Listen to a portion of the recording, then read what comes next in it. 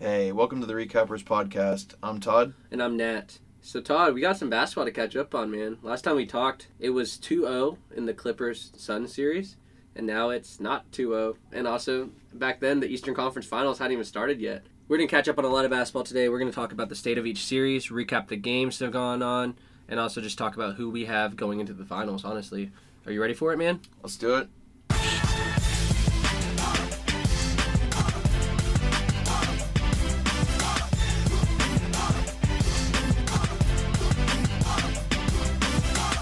All right, so we're going to start with the Suns-Clippers series. So we got that game 2 was an incredible finish. And we talked a little bit about that. Yeah, but definitely the series has definitely changed a little bit since then. What are your thoughts on the Suns-Clippers series as it stands after game 5? Well, dude, I might be just like a believer, but I honestly think the Clippers are still in it, and I don't know how you feel about it, but I mean, Ivica Zubac was playing unbelievable basketball in games 3 and 4, and I mean the Clippers, rotted away game 3, which was unfortunate, and then or was it game 4? Whichever one Paul George missed both the free throws. It was game 4. Oh wait, no, that was a different game. It was game 4 that they had to lead. He missed multiple free throws. Multiple free throws. That's when it was. Yeah, then goes off for 41. There were some tough calls too in game 4. A lot of times, I mean, I clearly saw the ball go off of Cameron Payne's hand, and they didn't review it, and then they went on and played on, and then the Clippers lose the game. They got the short end of the stick, and we talked about this a little bit, but the Clippers benefited from a lot of calls in the first couple series, and they are not benefiting from the calls in this series. And I think, part of me thinks the NBA just has it out for the Clippers and wants the Suns to win this. But also, it's a little bit self-inflicted. I was watching the game with a couple friends, game 4, and honestly, the Clippers had so many chances to win it, and they just shot so poorly down the stretch. They were sloppy with the ball. Like, you can blame it on officiating. They missed a couple calls, obviously, but, that's not why they lost the game. Yeah. And then game 5, the Clippers won it, and...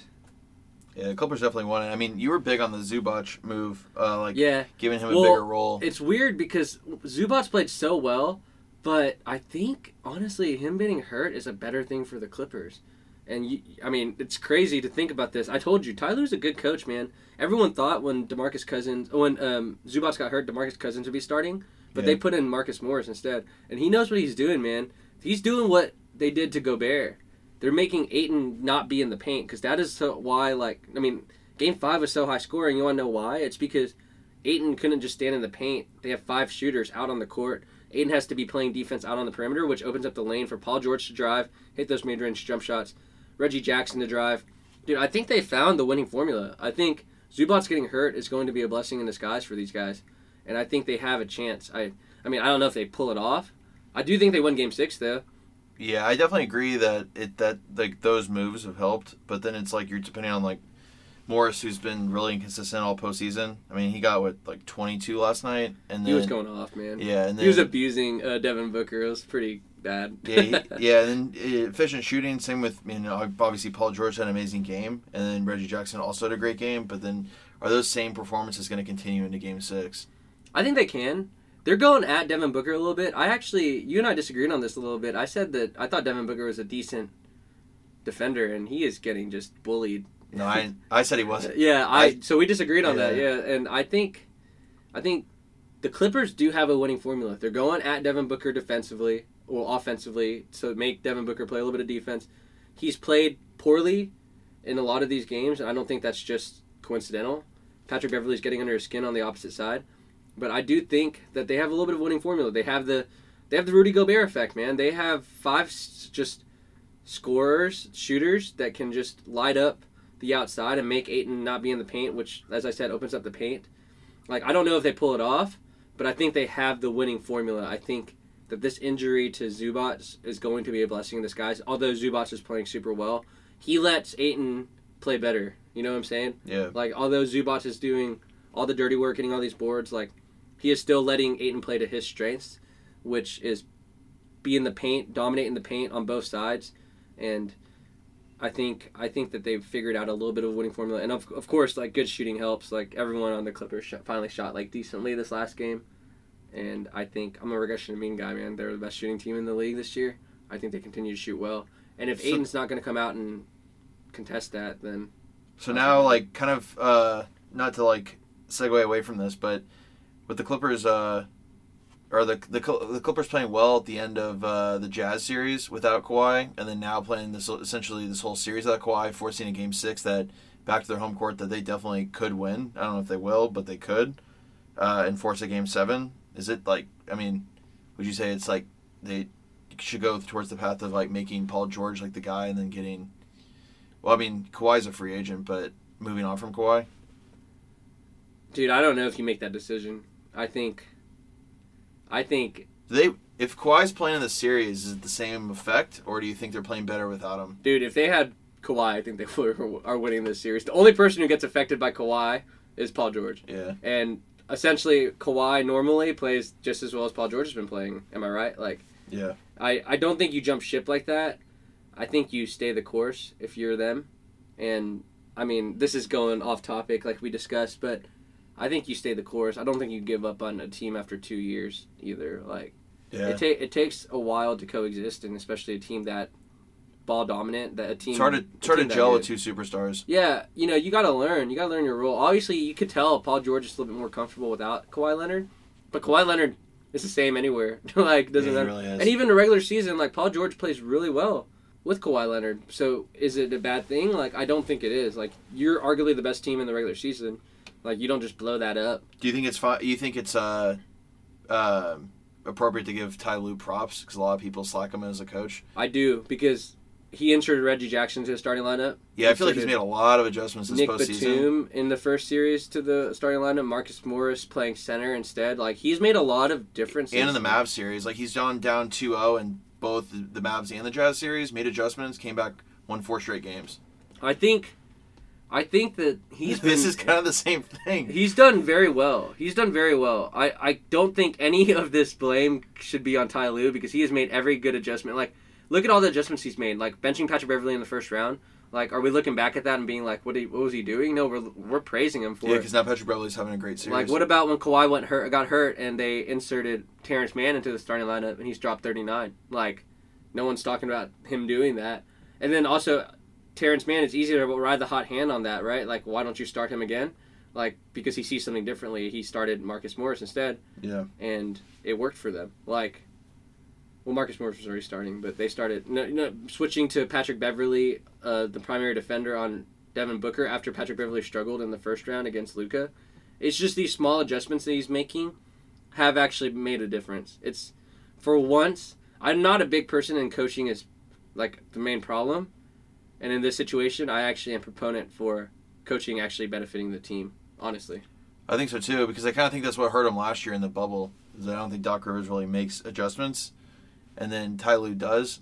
So I think that's kind of what has been the difference. Plus, if he forces a Game 7, I would be extremely impressed. If he comes back down 2-0 in the Mavs, comes down 2-0 versus the Jazz, the best team in the West, and then he's down 2-0 to at least force a Game 7 against the Suns. Yeah, I'd be extremely impressed. But we'll have to see what happens in Game 6. So wait, do you think the Suns win this still? Yeah. Okay, you think they win in 6 or 7? It's really hard to say just because I have a hard time. There's like Chris Paul has like the Tracy McGrady effect where he just like seems like he can't move on to the next round. I just don't understand how he can't get to the finals. He's up 3-2, and it's the same thing that he was with in Houston where he's 1 game away. So I'm going to say the Suns win, but I'm like at a slight like 55%, 60%. Gotcha. No more than 60%. I think the Clippers win Game 6 for sure, personally. They're going back I wouldn't home. Be surprised. They're going back home. I think, like I said, they have the winning formula. Winning Game 7 on the road is going to be tough. Yeah, but that's the only thing. So we've kind of talked about this, like with all the postseason Game 7s. I think if the Clippers win Game 6, they'd be the first Game 7 team. Like every team that's gone into Game 7 besides the Bucks, that was the only one that I picked. But all the other ones, I would be confident in the Clippers actually winning Game 7.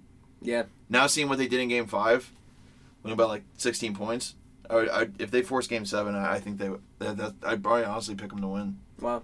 And also, how bad would it be if Chris Paul had 2 chances in the Western Conference Finals, up 3-1, and loses both those series? Like, that would just be very unfortunate. But that's going to happen. And what's crazy is that they went up 2-0 without him. So it's like they have a worse record now with him in than... I mean, he played very bad in Game 3, but he actually has played well the last 2 games. It's not his fault that they lost. I mean, it's just a team effort. Devin Booker actually has not played super well, but of course. Yeah, it's a game of adjustments, so we'll have to see what Monty Williams does for... I mean, if you think about this logically, Game 2 should have been the Clippers too. They should be up.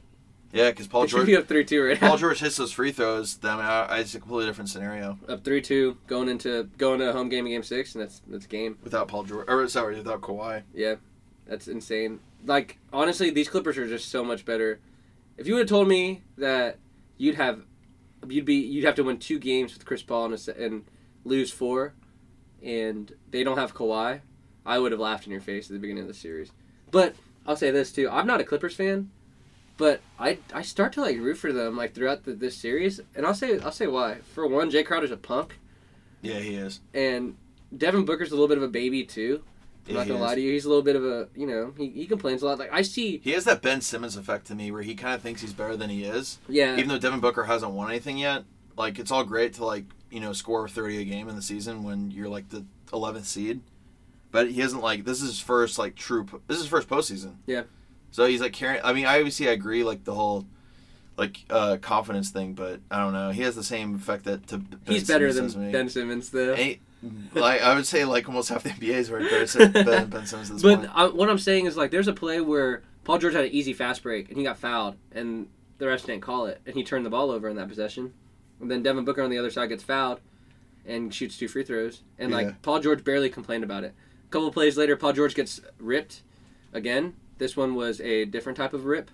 He got his jersey pulled from Devin Booker and Cam Johnson stole it, goes down the court, gets an and one, and Marcus Morris, he didn't even foul him, and he wasn't complaining of the foul call. You know what he was complaining about? On the other side, Paul George got fouled, and that's like the brotherhood of the NBA. I'm gonna make a statement by complaining about what just happened to you, not complain about what I just did, right? Yeah. And I like that, and I don't like the Clippers by any means. Don't get me wrong, but I think part of them being the underdog by such a wide margin this series has made me root for them a little bit. Yeah, I definitely do not like the Clippers, but I do like Paul George. I've always liked Paul George. Yeah. Even with all his weird paths his NBA career has taken, I still like him. But we'll have to see what happens. And everyone loves the underdog story, right?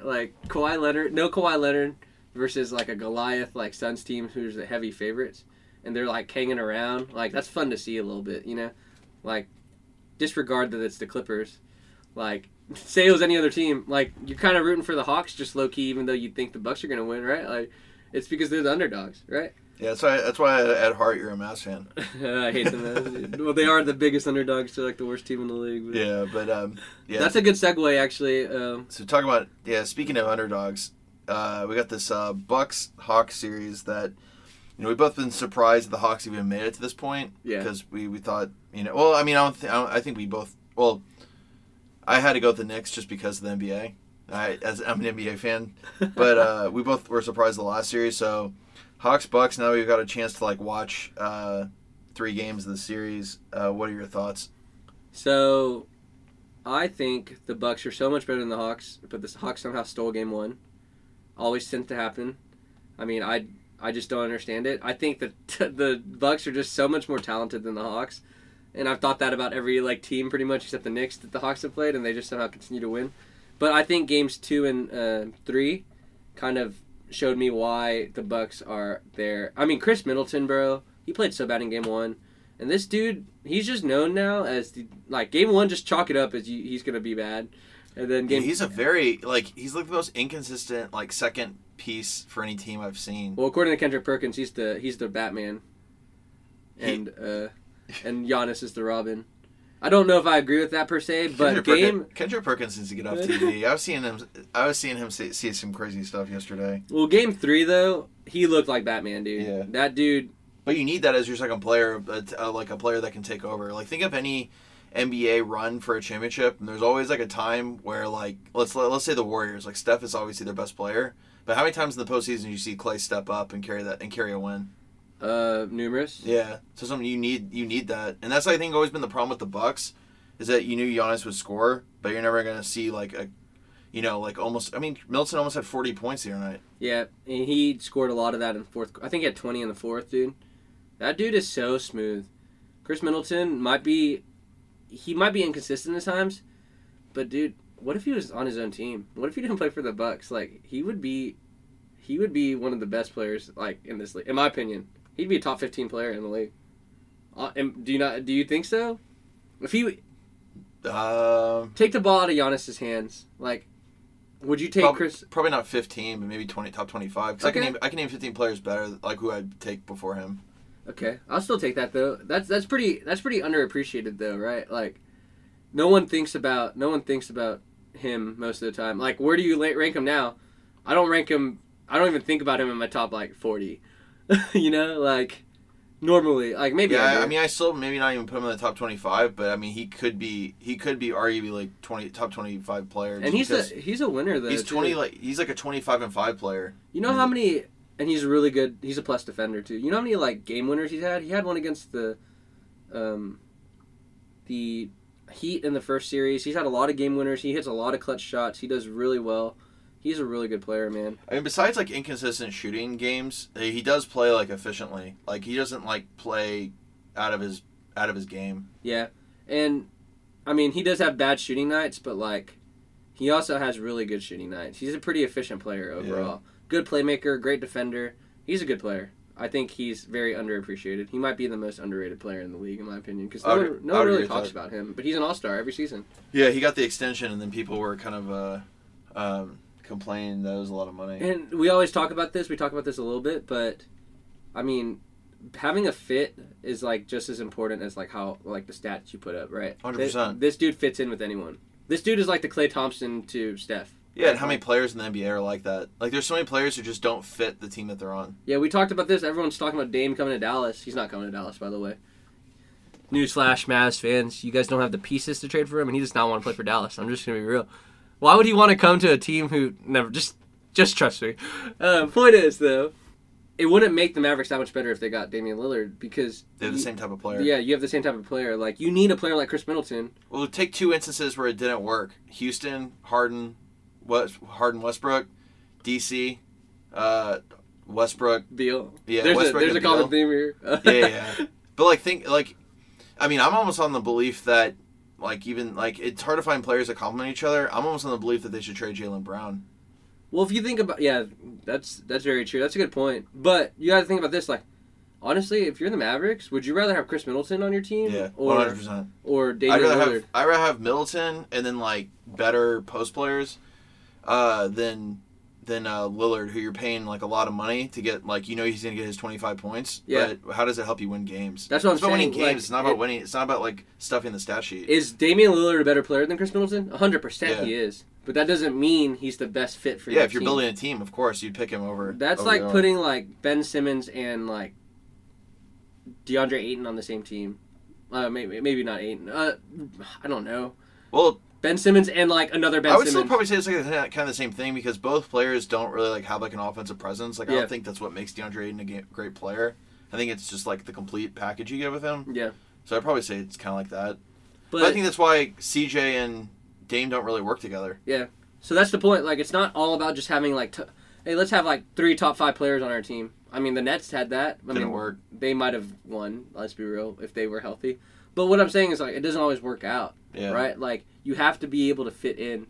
And I think Khris Middleton's one of those players that can fit in anywhere. That being said, like, he is an unbelievable player. Could he be 100% the guy? Maybe not. He needs that load, like, taken from him a little bit. I would definitely say if there's a standing of, like, top 15 players that fit in on any team, Khris Middleton has to be, like, within the top 15. I think he's top 5. Probably, yeah. A swing player who plays defense, can shoot. Clay would be in the top 5. Score, yeah.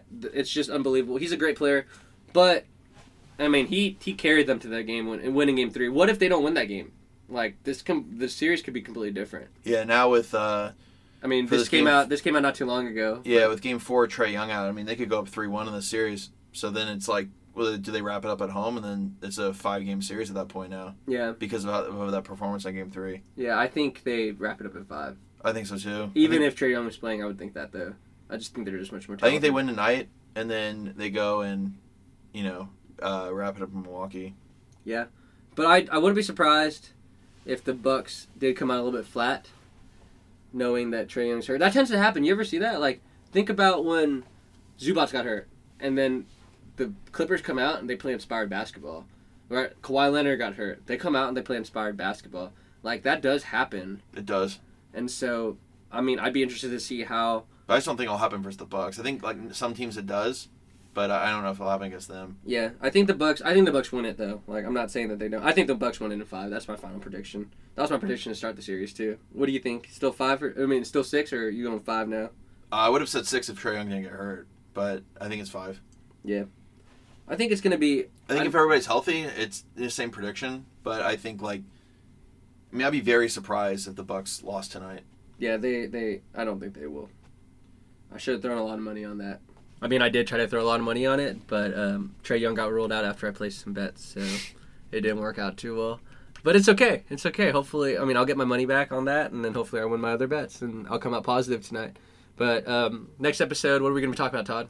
We're going to talk about this Game 6 coming up for this Suns-Clippers series. Can Chris Paul finally make the leap to the next round to go to the NBA Finals? Man. We already know he can't. So. He's a Hall of Famer regardless, but yeah, it's I hope he makes that leap, and then we'll see how this Bucks-Hawks series turns out. If can the Hawks win without Trae Young? I doubt it, but you doubt it as well. But we'll see what happens. Yeah, I doubted the Bucks with Trae Young, so. I mean, without Trae Young, how much more? It's even worse, I guess. But both will be good points to recap next episode. For sure. We'll be talking about that. Thank you again, as always, for following and listening to us on Spotify, Apple Podcasts. Please hit that follow button if you're listening and enjoy the content. We got a lot of content coming. We always say it. But we have a lot of episodes that we'll be getting out, not just the recaps. This is, of course, our Monday, or it's actually Tuesday, but it's our recap episode, one of them. And... We're excited. We're excited to bring more content, and we're looking forward for the ride, guys. Anything to add, Todd? Nope. Let's see this future NBA Finals prediction coming up. Yeah, man, I'm excited to see who's going to be in the finals, and there could be. Obviously, we have our predictions for who we think is going there, but it could be any of these teams, right? Like that's why you play basketball. So I'm excited to see that, and we'll see. We'll be talking soon about who we have in the finals and what our predictions will be. Yeah, I mean, this is what it's all been leading up to is the finals. So we're in these last minute last games going into it. So we'll have to see what happens. But until next time.